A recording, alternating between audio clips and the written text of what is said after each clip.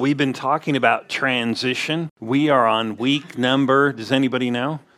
12. 12. Like I said, I did not think we would go this long. I thought, we'll start off, we'll do this for 3 weeks and it'll be good. But we've been talking about transition, but really we've been talking about promotion, different types of transition, moving up in life, moving up with God and in God. And today, even though we're still on the subject, I'm going to talk about repentance.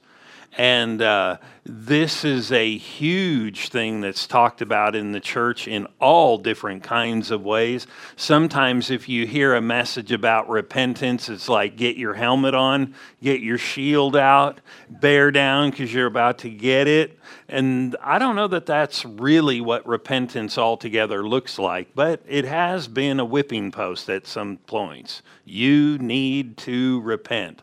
But the fact of the matter is we all do it sometime, and it's not a bad thing. So if you have a Bible, open it to Luke, the 5th chapter. So maybe we could, might not be real easy to do this, but maybe we could put aside or at least be open to hear something different or maybe from a different angle concerning repentance, because sometimes if we've heard a subject for so long, we brace for it in that line. Like, this is what we're going to hear. I know this. And maybe that could close us to some things. Like, I already know that. But what if we kind of say, maybe I could learn something. Maybe there is something to this repentance. And maybe repentance is really good and really helpful. So Luke's Gospel, the 5th chapter, and we'll begin reading in the first verse. It says, "So it was that the multitude pressed about him," Luke 5:1, "to hear him and hear the word of God, that they stood by the lake of Gennesaret." So we get this picture of Jesus is standing by this lake and he's preaching. I mean, Jesus was practical in things he did. I mean, where would you want to preach if you didn't have a sound system? An amphitheater. Why do they call it an amphitheater? Amplifies. And the ideal in creation is the side of a lake, because obviously the water would run out if the dirt went down. We're going deep here.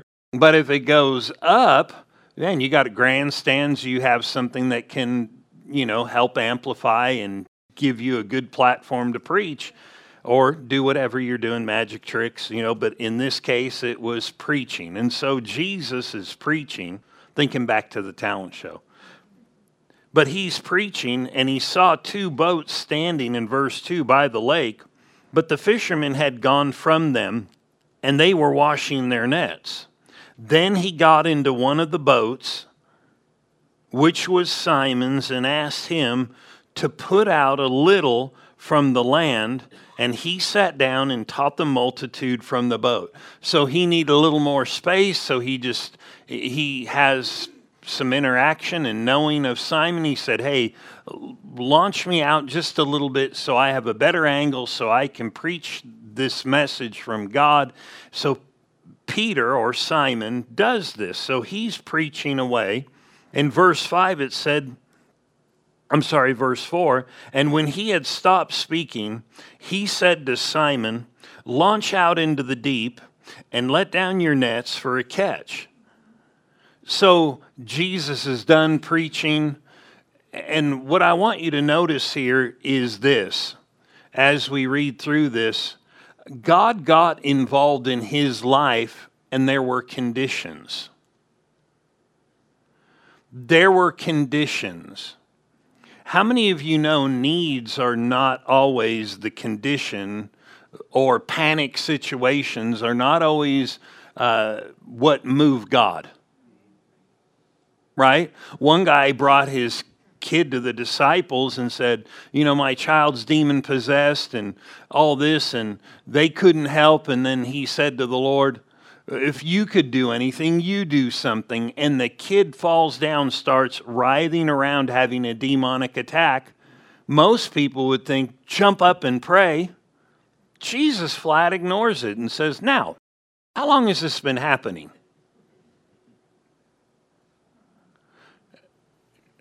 Needs do not always move God. Now, you understand that doesn't mean he doesn't care about needs, but if needs alone were the thing that moved God, the most needy places in the world would have the most of God's activity, wouldn't it? I mean, right now we can see different things happening, you know. When I grew up, we were told growing up in Southern California, you know, we're going to fall off into the ocean. They're drowning and not in the ocean with all their problems. But how many of you know it's not making God do something?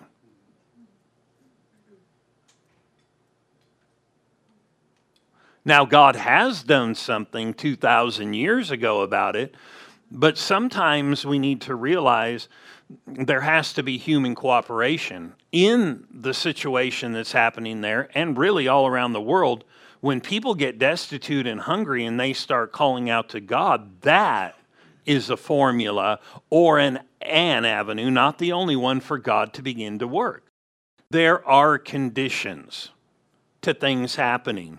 And if we don't realize that and we just think, oh, it's all about what God can do, and we shake our fist at God instead of looking at what can I do to cooperate and see something happen. And really, as we see this here, cooperation with God allowed God to do something in his life, in Peter's life. So the Lord, and this is just through a simple relationship, just a simple relationship with the Lord said to him in verse 4, when he had stopped speaking, he said to Simon, launch out into the deep and let down your nets for a catch. Now, how many of you know if God spoke to somebody, you'd think, of course, that's what you're going to do. But how many have ever had God deal with them? And we went, maybe not. Nobody has? Oh, everybody has at some point. And Peter, or Simon, he answered and said, Master, we've toiled. Think about this. We've worked super hard all night long and caught nothing. That's how he started his response.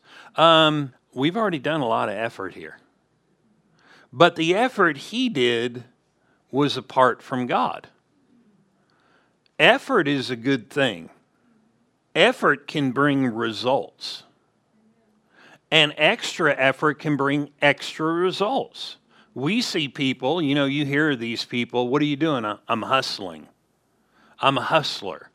Well, what are they saying? As long as it's not some pimp. But I'm talking just a friend or something. Hopefully they're not. When they say, what are you doing? I'm just doing the hustle. I'm hustling. It just means I'm working hard. I'm after it. I'm going for it. And it's bringing in, and it brings results. But how many of you know there's another element to life than that? And so Simon said, all right, at your word, I will let down the net. And when they had done this, they caught a great number of fish, and their nets were breaking. Personal effort's huge.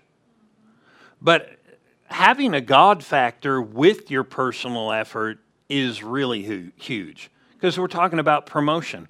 We're talking about moving up. We're talking about being more effective. We're talking about, a God factor. I know we've been talking about various things, but this is a huge thing because the world doesn't consider a God factor. Therefore, there's not a lot of inquiring, and then there's not a response to him. And it is huge to respond to the Lord. Because if we don't respond to the Lord in our relationship, then it's going to take our effort alone, and we're not going to have the full God work in it. In other words, we may have to rely on gimmicks. We may have to rely on extra hustle. But how many of you know they toiled, and I'm sure at times because they were still in business, they were harvesting, getting fish. But at this point, they had tried to get a harvest, a catch, and they couldn't. And so when we talk about repentance, we're going to talk about that in a minute more. There's an element that we need to really look at is this. Our walk with God, our response to God allows for Him to get in our business. I can be a Christian and ignoring God, and it can lock Him out of my business. Doesn't mean He doesn't want to be in my business, but He wants to be in my business, and you know what? I want Him in my business too, and so does everyone. Are you with me? And it's real important because people are praying, God help me, and we need to just begin to respond in our relationship with Him. It is a huge thing. And we're going to look at this about having to compensate. You know, in life, there can be a lot of compensation, where we're having to do more than we should because we're lacking that Godward quality of His working. Now, you can say, now, come on, God, work, but that doesn't do it. There is something about just simply walking with God and seeing His hand in our affairs. Are you with me? And there are things we can do, and that would bring a promotion, that would bring increase, it would bring change, it would bring answers to prayer, it would cause us to still labor, but either get greater work or labor less and get greater work or get greater results is what I mean to say. And this is huge because sometimes we think, I'm too busy for God. And the world is like that. And really, God will make up the difference. Are you with me? He can send rain where there's no rain. He can cause fish to come where we've worked real hard before. Now, it's not just a matter of throwing a net in, it's a matter of cooperation. And so let's read on. He said, I'll let down the net. Verse 6 said, and when they had done this, they caught a great number of fish so that their net was breaking. I mean, this is something different, and we're going to see this. This is a different kind of catch than they're used to. And they are prosperous enough to have employees. You know, maybe you start a new business and you think, all right, we're going to start this little thing and it's going to be a family business, and you really can't afford employees, but you start working and you start working and you start getting ahead and you start getting more clientele or more customers, and you think we need to hire, and the money's coming in to do it, and it's just going to help us. And then after a while, you keep growing and growing, and you've got several employees. That says something. Well, here we can see that they weren't going broke. They had other people working with them. So they had been familiar with fishing and catching, and obviously catching fish was better at night than during the day. You know how I know that? Because they fished at night. I mean, I know we have people who do real estate. If you want to be effective, sell homes at night. How many think, no, come on, serious? You wouldn't do that because people are going to be sleeping in their homes. They're not going to want to open the door and get out and go sit in their car while you come in with the client. You know, everybody wearing their pajamas, walking in there, where are the light switches, stumbling over stuff. We'll go to the next house. For some reason they're not answering. Yeah, they're asleep. So why would a realtor do it during the day? Practical. Why would these fishermen do this at night? Because they had just been hanging out all day long, playing cards and playing baseball or whatever else, just hanging out, having fun. So we'll just go at night. No, night was better. Night was better.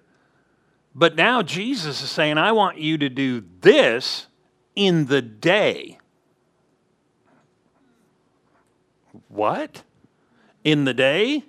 And he said, no, Lord, we worked all night. This didn't work. And he said, all right, wait a minute. I've been hearing you teach. I'm having an encounter. I know you. We're having some I'm going to do what you said the way you said it. Sort of.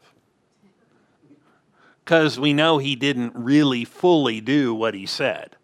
He only partially did it. He let down one net instead of all the nets. He said, all right, I'll do it. At your word, I'll let down the net. He said, let down the nets. But at least he was cooperating to some degree. And the net, it says, was breaking. Verse 7, so they signaled to their partners in the other boat to come and help them. And they came and filled both boats so that they began to sink. So we're seeing that this net is so jam-packed, they're loading their boats, and they had been working the night before with all of them and not loading their boats. This is such a big thing. I mean, this is a God factor. Why did God get involved in their business? Why did God do this? Did they pray for hours? Did they fast for months? Or did they just have a simple relationship where they obeyed God on things that he talked to them about personally? And that's where it stood. And not what you told me God said about me, but what I really know. And what happened was he did what he knew to do, at least partially. And how many of you know your head can get in the way of things if you're not careful? Something really good and something really God. And this was something really good and something really God. And his head said, all right, we'll obey you. All right, we're only putting one net down, guys. I know he said nets, but just one. We'll give it a shot.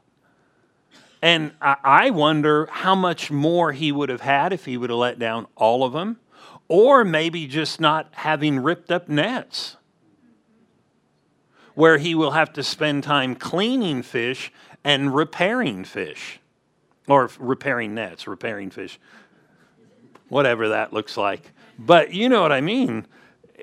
Maybe it would have had a better effect, or just even more. But this had to be so big for a fisherman to be blown away. Somebody who's caught fish his whole life. I mean, he left this family business after this with his family, or his father. Nothing like this has happened before. Notice, but when Simon, verse 8, saw it, he fell down at Jesus' knees, saying, depart from me, for I am a sinful man, O Lord. I have fished before and never said, oh Lord, I'm a sinful man. Now, I may have said I was a sinful man, but not on these terms. Like, whoa, there are so many fish, it's beyond measure how God got involved in his life. And it wasn't some mystical something. It had to do with simple obedience and response. And when they responded, God got involved in ways that were beyond his mind. So much so that he said, I'm a sinful man. Depart from me, Lord. Get out of my life. Think how profound that is, to have this man of Galilee interacting with you to the point it is altering your life beyond measure. I mean, he is getting wealthy right here. in a moment, in a twinkling of an eye. I mean, he's getting wealthy. I mean, most people would think, let's hang out, Jesus, because I could use another one of these catches every couple of days. But it had to be so profound because this man who he hears these profound teachings has now given him instructions. There has to be some realization to who this man is and that this man is no ordinary man. And they knew the Messiah was coming, and they were speculating already, and there was news around the Savior of the world is here among us, and all of a sudden he's starting to have some kind of relationship with him, and through this relationship, because how many of you know a relationship is nothing if there's not the other side? How horrible would that be if a man wanted a woman, or a woman wanted a man, or a guy wanted a new friend, but the friend wouldn't reciprocate? It'd be horrible. In other words, because you're trying to give something to them, they're not accepting it. You're wanting something from them. That's why people who stalk people, it makes no sense. Because when you get them, they're not going to give you anything, and what you're trying to give them, they're not going to want. You just save yourself some trouble. But here he is with the relationship, and how many of you know a relationship like this is not just the Lord talking, and it's not just Peter talking. It's both of them working together and each of them responding. Hey, Peter, do this for me. Okay, launch out. Hey, Peter, you do this. And he said, well, all right, but maybe just a little of it. How many of you know when God talks, your head gets you and can get you into trouble? It'd be good to just ignore some things that come at you and just go, you know what, I'm going to throw caution to the wind and see what goes on here. If he's saying this, it's got to be good. It doesn't make sense. I've been working on my nets. I've cleaned them up. And now he's saying throw them back in an off time in something that doesn't look good. I'll do it. But he only did it part way. And it was so big. What could it have been? But it was so big, he said he was afraid of this man. And how many of you know if somebody, said, hey, this is a good investment, this is a good return, or Taco Tuesday, great tacos, discount price, you're going. Thinking, hey, this is so beyond that it makes him afraid. Makes him not to want to be around this one who the multitudes are pressing to hear. Think how far beyond this is going. I mean, you got a crowd of people, so much so that he can't preach anymore, going to jump in a boat. These people, if you read and look in the Bible, they would follow him by the thousands. And then one is so close to him, and being so close to him had some kind of profound effect. And it was so startling to him. He was like, I'm messed up. I'm a mess. I need you to get out of here. If that doesn't do something to somebody, wow. He told the Lord, just leave me alone. Just, get out of here. Notice this, verse 9. And all who were with him were astonished at the catch of fish which they had taken. So this is not an anomaly or just kind of a heart thing. In my own life, I've had times where God will just really deal with me about the lost in the world. And sometimes I've gone into restaurants where, they're maybe like an Asian restaurant and there's a lot of Asian people there. And God will just move on me and I'll want to cry and think, who's going to reach these people? But nobody else is in there that I'm looking at going, I'm crying too, brother. Somebody's over there, another table, I'm crying too, brother. Thanks, we're all crying about these people. No, it's just me. Just me, and maybe it happens to you or something like that in your move for the lost, and it may just be you in a restaurant or someplace, But here it wasn't just Peter that was blown away. All of them were astonished at the catch of fish, it said, which they had taken. Notice they took it, but there was a God factor in there. Verse 10 said, and so also were James and John, the sons of Zebedee, who were partners with Simon. And Jesus said to Simon, do not be afraid. I mean, he is afraid. Isn't that amazing? Because when we think about the Lord, we're like, hip, hip, hooray. I mean, he is just afraid. And he said, Peter or Simon, don't be afraid. From now on, you will catch men. So when they had brought their boats to land, they forsook all and followed him. What is repentance? We see some cooperation, but really what we see here too is repentance. We see repentance after this huge catch. Repenting is really taking on a new way of thinking that drives a new way of action. And the type of thinking that you take on is really an aligning type of thought toward God. In other words, there was a higher destiny here for Peter. He maybe knew there was something bigger. I think people inherently know that, and people who are called recognize that. There's something bigger. And this day he was confronted with this, follow me. And it had to connect some way, but in all reality, there had to be a repentance. What did it mean? It means there had to be an exiting of some old way of thinking that caused him to stay with his fish and stay with what he was doing and do these certain things and make an internal judgment and an internal adjustment that there's a higher way to life for me. There's a different thing for me. There is a higher priority. And I'm going to make that internal judgment and that internal adjustment. And when we do that, truly do it, the Bible talks about that being repentance when we follow out the action. And truly, when we do change the internal way we process about something, it will always work its way out in our actions.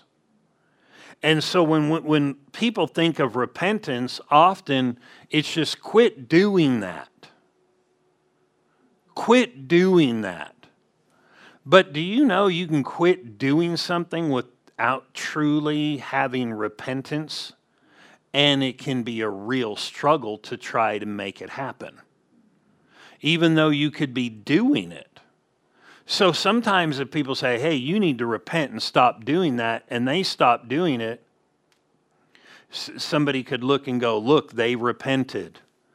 But they're really struggling and fighting with it. There's an element of some repentance that needs to take place. What does that mean? An internal adjustment that says what I'm doing is not the highest or the best way. I'm going to change my thinking to begin to align with God at a heart level. That's what repentance is. Then that begins to drive our actions. And these things are super important because repentance does some different things. And this is huge when we see this. Repentance removes compromise. If we're needing repentance, then it will alleviate compromise. In life, this is the truth. Repentance is needed and repentance is necessary at times for all people. And what it will do, it will clear things. It will actually give God an opportunity to get involved in your life at a higher level. Because what we're really doing is aligning ourselves and leaving something that maybe would exclude God or put God at a lower level in our life. And you understand this, what I'm preaching right now is not like a rule, you better repent. No, this is just an individual thing where you're just walking with God and you're just hungry for Him, maybe only a little, but you talk to Him and He deals with you. And you choose to begin to align yourself with His dealing. It may go against something you're wanting. It may not go against what you want. But you begin to align the internal part of you. And you begin to adopt that as the best way. And then when you start to adopt it as the best way, you begin to act on that best way. How many of you know wherever God is directing, His hands are in that to have grace? Remember the children of Israel? They looked out at the rest of the world and they said, "We want a king. We want a king." Remember when they said that? Well, they didn't say it exactly like that, but they said, "Hey, all the other nations have a king and we've only got God governing us. We need a change. We need something different like the rest of the world. God, give us a king." What was happening is compromise was coming in. You can actually see the opposite of repentance. They're not accepting a God way of thinking. They're now beginning to reject a God way of thinking, and it is now driving them to different actions. They're following these actions and saying, "We don't need God, we need a king. We need a king like the rest of them have." And what happened was, in their compromise, it actually pushed God out of their life in certain degrees.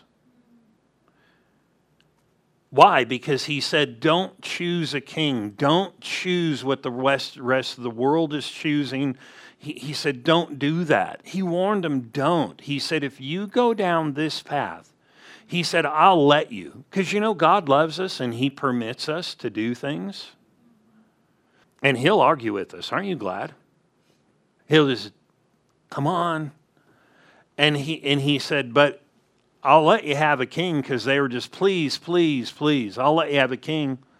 And He said, all right, you'll have a king, but know that if you choose this king, you will get leanness to your own soul.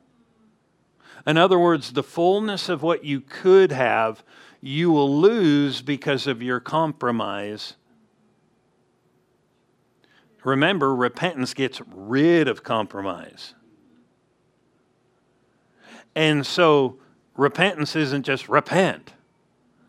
But what you're really doing is getting rid of compromise, and you're accepting in God's way of thinking.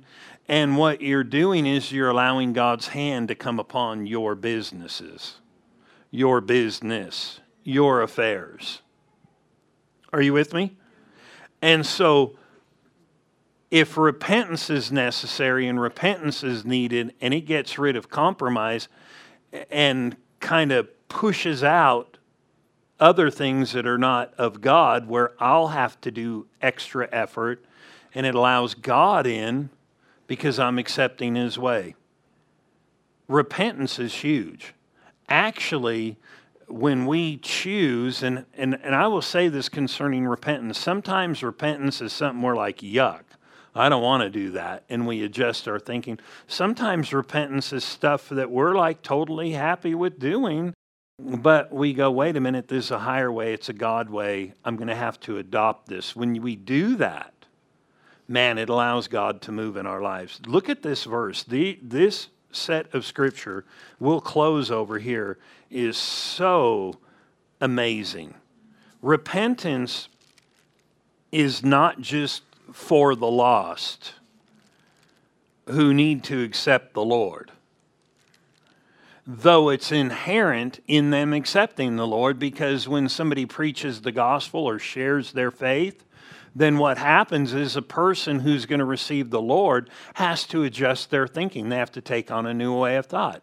He is the King. He is the Savior. I accept that. Inherent is repentance. But this is for believers. To me, this is huge. How many would like a better life? 2 people? 3? Oh, okay.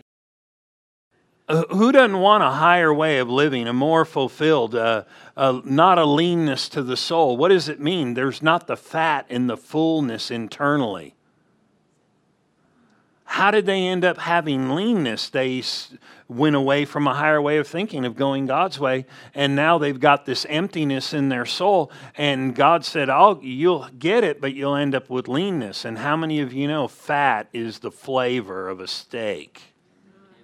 Sorry, I just kind of almost fell over and started drooling. You'd have had to wave bacon in front of my nose to wake me. Oh, but I mean, isn't it true? Like, they'll even tell you the cheaper steaks don't have fat in them. They're real chewy, and I mean, if you like leather, or you're on a diet, you're trying to lose weight, just get that, because you just chew for an hour and get nowhere. But one thing is when you get that fat in there, man, it flavor. It should be called flavor crystals or something like that. And he said, you'll remove that fatness out of your soul, your emotions. They'll become lean. There won't be a fullness there. But thank God, he told him, if you accept my way, which is repenting, he said, and then go this path, you'll have fullness, and it'll be better than this. To me, these verses right here are fascinating. We'll close here. 2 Corinthians, the 7th chapter, and the 8th verse. And this was writing to a group of people in a church where some of these people were not actually living and doing something wrong. They were actually, some of them were, but some of them were just super accepting of other people's wrong behavior. Not that we're supposed to go correct other people, but we should have an element of certain morals should be planted in us where we don't like certain things. We can love people, absolutely should. I mean, no question about that. Not to be judgmental, but we should have things. Jesus, the Bible said, loved righteousness, hated iniquity. But how many of you know there's all kinds of sinners who love being around him?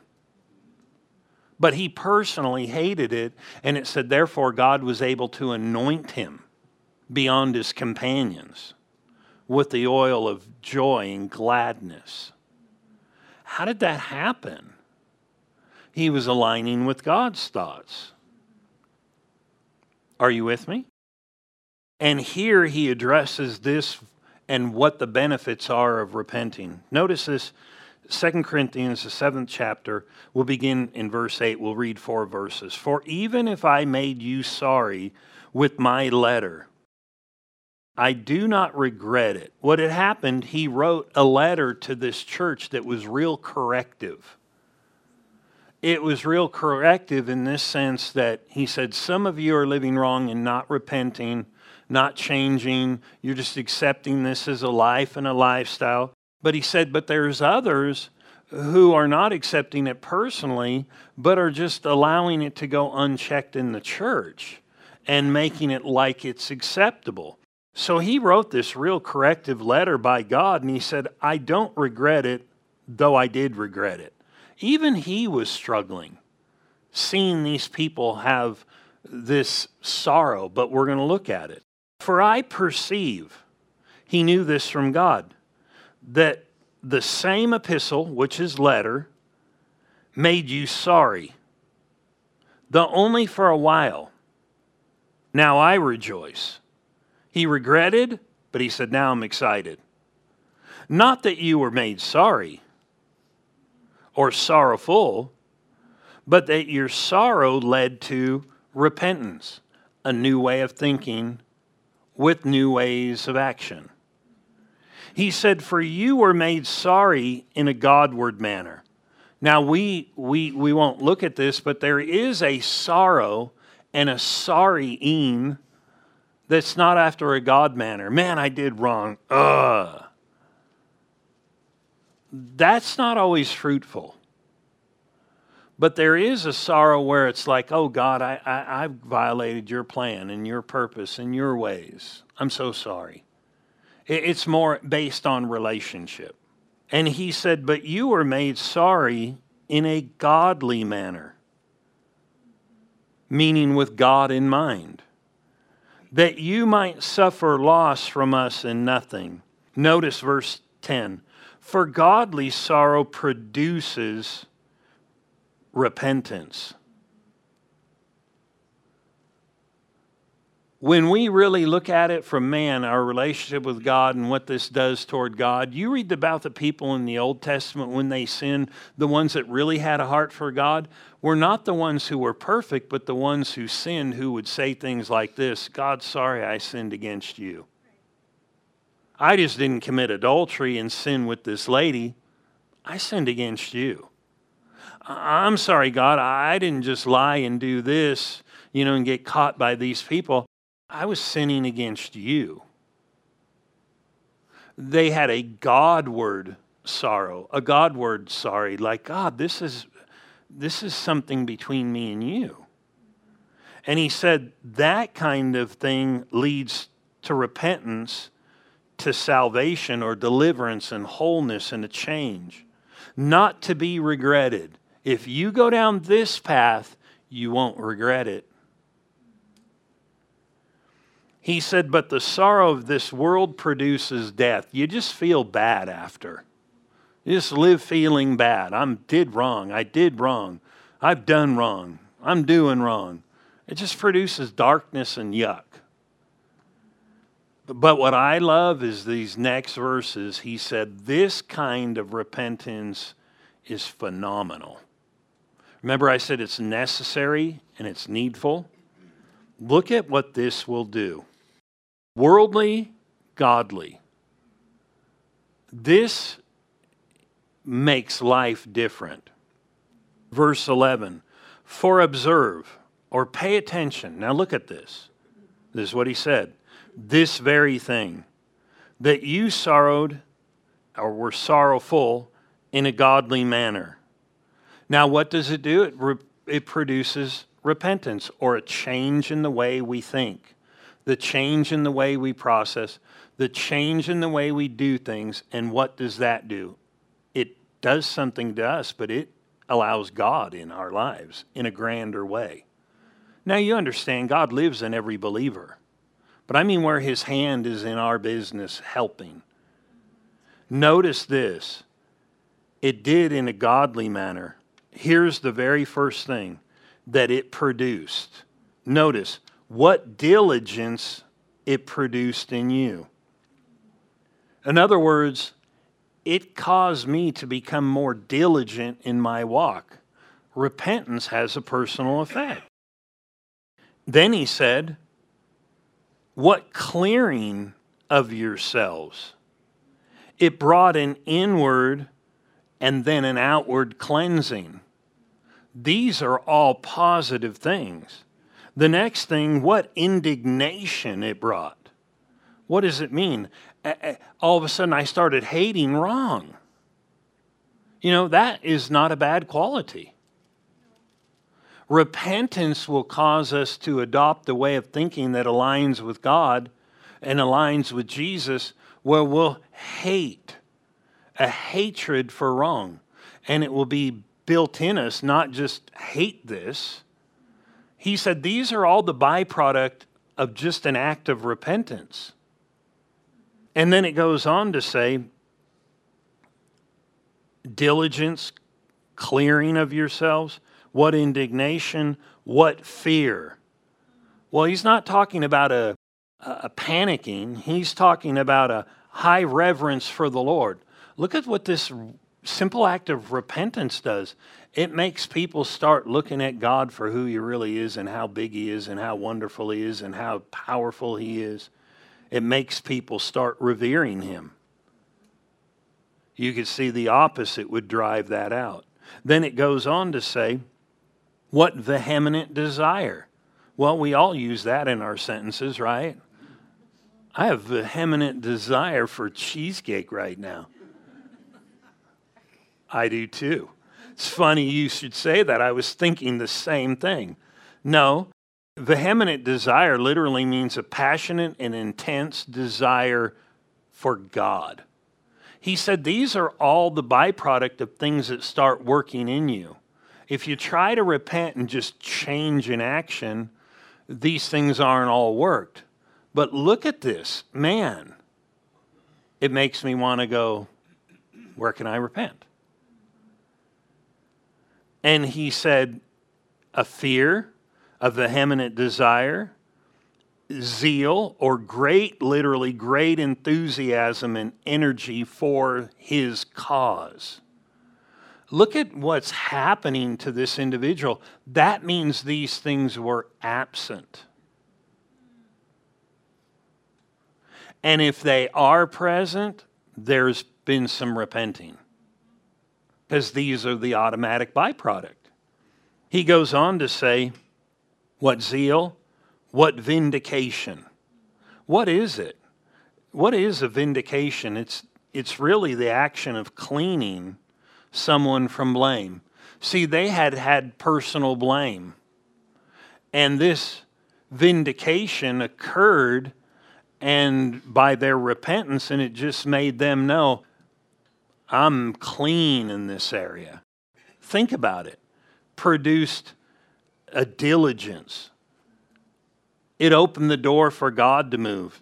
It caused an inward cleansing, a hatred for wrong, a higher respect and revere for God, passion and intense desire for Him, enthusiasm for the cause of Christ. It'd be one thing to say, hey, we need to look at the cause of Christ and really go for it with God. And people are like, yeah, but I got some other stuff to do. It's an internal thing that works in this context. Repentance is really our cooperation with God and us aligning ourselves with any direction He gives us as the best thing. And when we do that and follow through, it will produce all these wonderful things in our lives. Amen. We won't have to be striving. We'll want to strive. We won't have to want to respect God. We'll respect God. We won't want to just go, yeah, we've got to do this for His cause. We'll be driven from within for the cause.